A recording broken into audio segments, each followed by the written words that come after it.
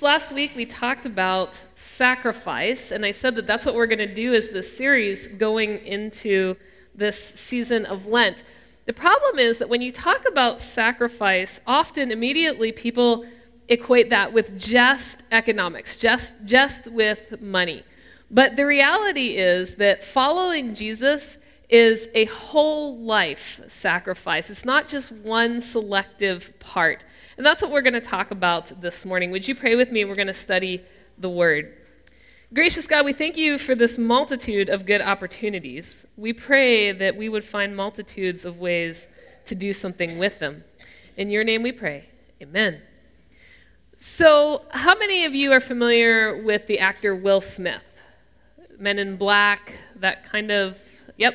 All right, so Will Smith has gotten to a certain age in life where he felt that he needed to make a bucket list. And unlike many of us who just quietly make our bucket lists and check things off, he has decided to turn it into a webcast each week. And so each week, he puts up some kind of video on social media about his bucket list item of the week. And most recently, his bucket list item was to run a marathon. Except that he's not actually going to run a marathon, he's going to run a half marathon. I mean, 13.1 miles, come on, that's nothing, right? Right? You guys do that on a regular basis, I'm sure. So he decides that he's going to run this half marathon down in Havana, Cuba. And he's making the video, and he's talking about how great this is going to be and how he's always wanted to run a marathon. And then his friend who is with him in the video, he says, well, when was the last time that you ran that kind of mileage? And Will Smith thought about it, and he's like, well, never. And then they talk about it a little bit more, and Will admits that it's been at least 3 or 4 months since he's been in a gym. So he's just going to go out there and do it. And I've been thinking about this a lot because I think 13.1 miles, I mean, come on, what are we talking, like maybe from here to the airport? I don't even know if that's 13 miles. But what I thought we could do is we could see how easy it is if we all just left here today, and instead of driving, you guys run 13.1 miles, and Sung and I will meet you at the emergency room at the end. But it sounds really good, doesn't it? Doesn't it sound impressive, 13.1 miles? You've seen those people that stick that on the back of their cars because they want you to know how great they are at their running. And you can tell people that you ran a half marathon. There are so many things in life that sound really great when you say them, but it is a whole different reality when you go about trying to accomplish them. It's not that they're impossible. There are people that run half marathons. Julia Dutchhaver does this on a regular basis for some insane reason. But it's not something that you just wake up one day and decide, oh, today I'll just go out and do this.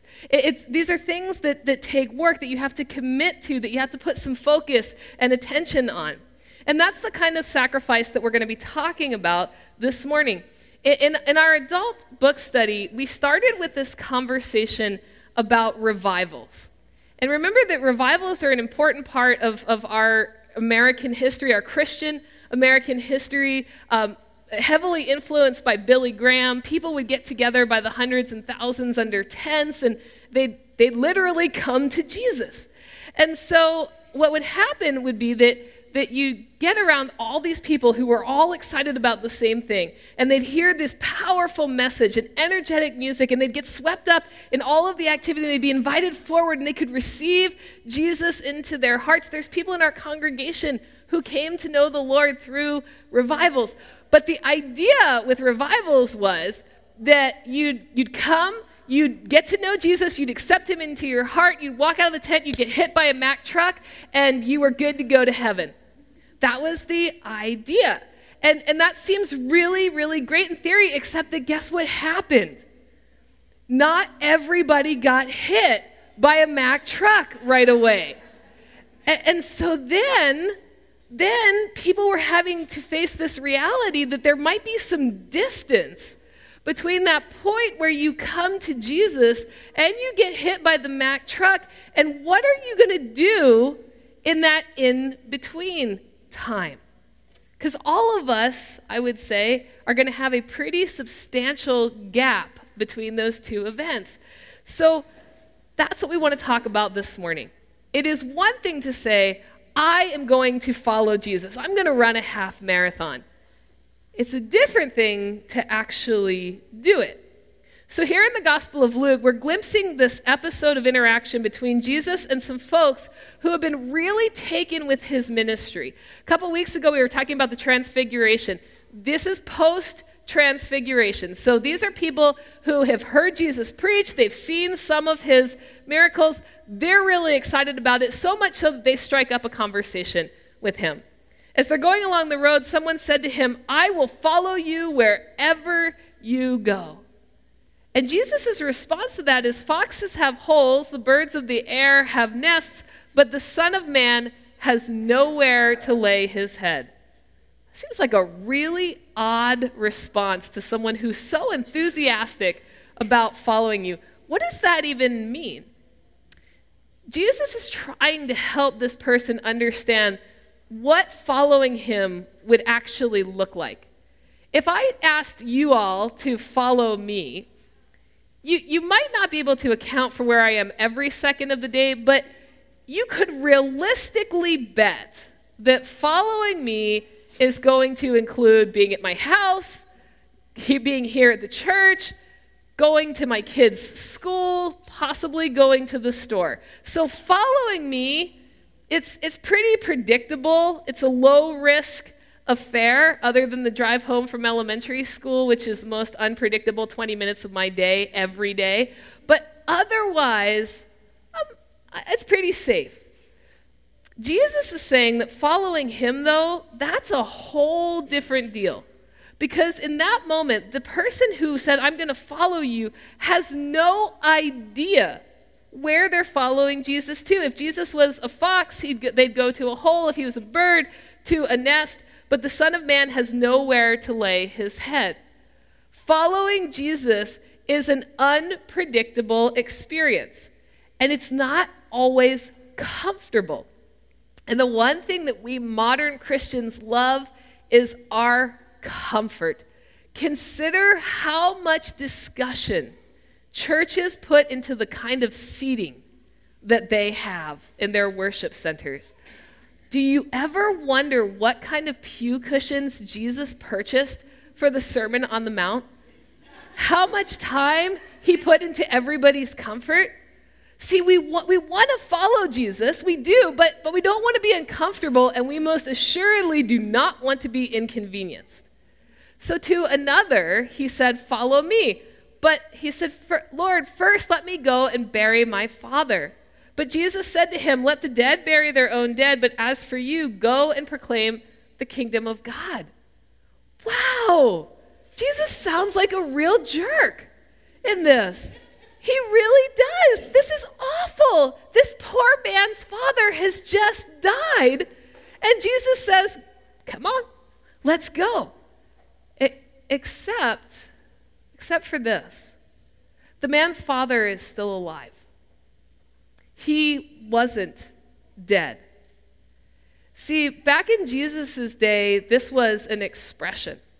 And the expression was to indicate, look, I'll be able to do whatever you want to do after I get my inheritance. So what's happened is not that the father is dead, but that the son is waiting around for dad to kick the bucket so that he can get his money, at which point it will be comfortable for him to go and follow Jesus. So yes, Jesus, I will follow you, but I need to wait until my circumstances, mostly my economic ones, are just right. And this man is depending on his earthly father for his economic security. He wants to have some kind of stability before he commits to following Jesus. And at the end of the day, that's a faith issue. That's us saying, let us get ourselves on stable economic ground. And then and only then we'll take a calculated risk on Jesus. And if Jesus happens to fall through, well, the good news is we at least have a backup plan. We have a safety net. That's hard to hear, isn't it? Because all of us struggle with this exact issue. yes, Jesus, I will follow you, but let me get $1 million in the bank first. Let me wait and see how my retirement portfolio looks this year. Let me see what's left over after Jimmy's orthodontic bill comes in. When Jesus says, let the dead bury their own dead, but as for you, go and proclaim the kingdom of God, he's guiding the listener to see that the ways of the world and out in the larger world, even the spiritually dead participate in everyday activities with everyday organizational challenges to their time and finances. He's saying that let them go and do all that kind of stuff, but you need to make the kingdom of God a priority. Jesus is not saying that we shouldn't bury the dead. He's not saying that we shouldn't care for our loved ones in their time of need, but he's saying that we have to stop hiding behind our excuses when it comes to following him. So imagine the response to the next potential follower who says, I will follow you, Lord, but first, let me say farewell to those at home. Now, this is the one that should hit all of us the closest. How many of us have done that, continue to do that? I will have more time when the kids are out of the house. I will volunteer when I retire. Let me get married and buy a house and get settled, and then we'll see what I can do. I'd love to go on the mission trip, but I only get so much vacation. I'd love to serve at Our Daily Bread, but Sundays are the only day that I actually have free. So Jesus' response to this is, no one who puts a hand to the plow and looks back is fit for the kingdom of God. This is such a confusing passage because Jesus is responding in all kinds of weird ways. What does farming have to do with saying goodbye to those at home and following Jesus? Well, it's all about your focus and what your priorities are. When you plow fields by hand or even not by hand, you still have to pay attention to what is in front of you, because if you veer off course, you not only lose the road that you're working on, but you can wreck the entire field. So when you plow, you have to maintain that focus of going forward. And even if you've never plowed a field before, you can understand this concept if you've ever driven a car. Very few of us are adept at moving a vehicle forward while we are looking backwards. Don't believe me? Go drive on Cortez Road. Right? Very few of us can do this. That's almost the exact definition of distracted driving. You can't move the car forward and look backwards at the same time. Jesus is not anti-family. He was part of a family. He loved his parents. There's no part of this where Jesus is suggesting that we abandon our families and disrespect our parents. Truthfully, if we're really following Jesus, we're actually probably doing a better job of caring for our families, at least from a faith perspective. All Jesus is saying is that when it comes to following him, it's an all or nothing affair. You can't half Jesus. Now, I get that some of us might hear that and say, okay, well, then I'm out. I'm out. I love Sunday football too much to follow Jesus. I value my warm, comfortable bed too much to risk it for Christ. My faith matters, just not as much as fill in the blank. And here's the craziest thing that you're going to hear me say all day. If that's where you are, that's okay. That's okay. Because Jesus issued you an invitation, not a legal summons. He is not going to force you into following him. But he's also not going to be used at your convenience. And that's why I say you can't half Jesus. That's how you become a hypocrite. There's a difference between half following Jesus and being an imperfect follower. I've never tried to plow a field before, but I did mow the lawn as a kid. Remember, I grew up in the country, lots of wide open space. And especially in the beginning, I could never do it the way that my dad did it. Dad always had these beautifully cut rows, and he did that crisscross design that people do. But I really wanted to mow the lawn.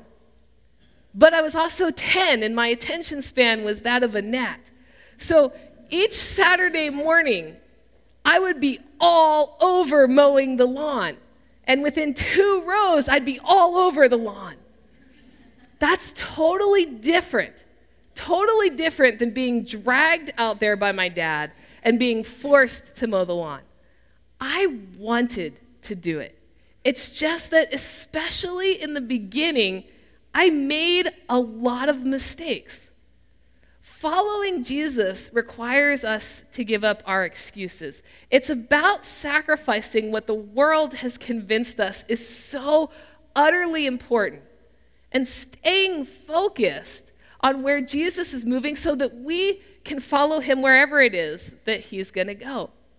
There's a difference between saying that you are going to run a marathon, training for 1 day and assume that you've checked that box, or saying that you're going to run a marathon, you train for a year, you get distracted for a couple weeks, you get right back up, you keep going, and you actually run the marathon. Do you see that those are 2 very different things? Because one person actually trained for a marathon, albeit imperfectly, and the other one just talked about it and pretended to do something about it. Disciples make the initial sacrifice to follow Jesus, but then they get up every single day. And they do it again and again and again. And sometimes we get it wrong. And sometimes we are far from perfect. Many times we are far from perfect. But a disciple will get up again the next day and keep trying and keep going. And every now and again, we're going to get very distracted and we're going to start looking back and we lose our footing. Don't you think that with all of that walking and climbing that Jesus' original disciples did, that some of them lost their footing too? Don't you think that somewhere along the way, in all of their travels and all of their physically following Jesus, they fell down? They got banged up, scraped up, that they had some setbacks. The good thing, though, is that they were still close enough to Jesus that he could hear them when they fell and stop back by around to pick them back up again. Would you pray with me? Gracious God, we confess that many of us, many of us, are great excuse makers. We are totally going to, but. And so we pray, Lord, that you help us. You help us to focus and prioritize.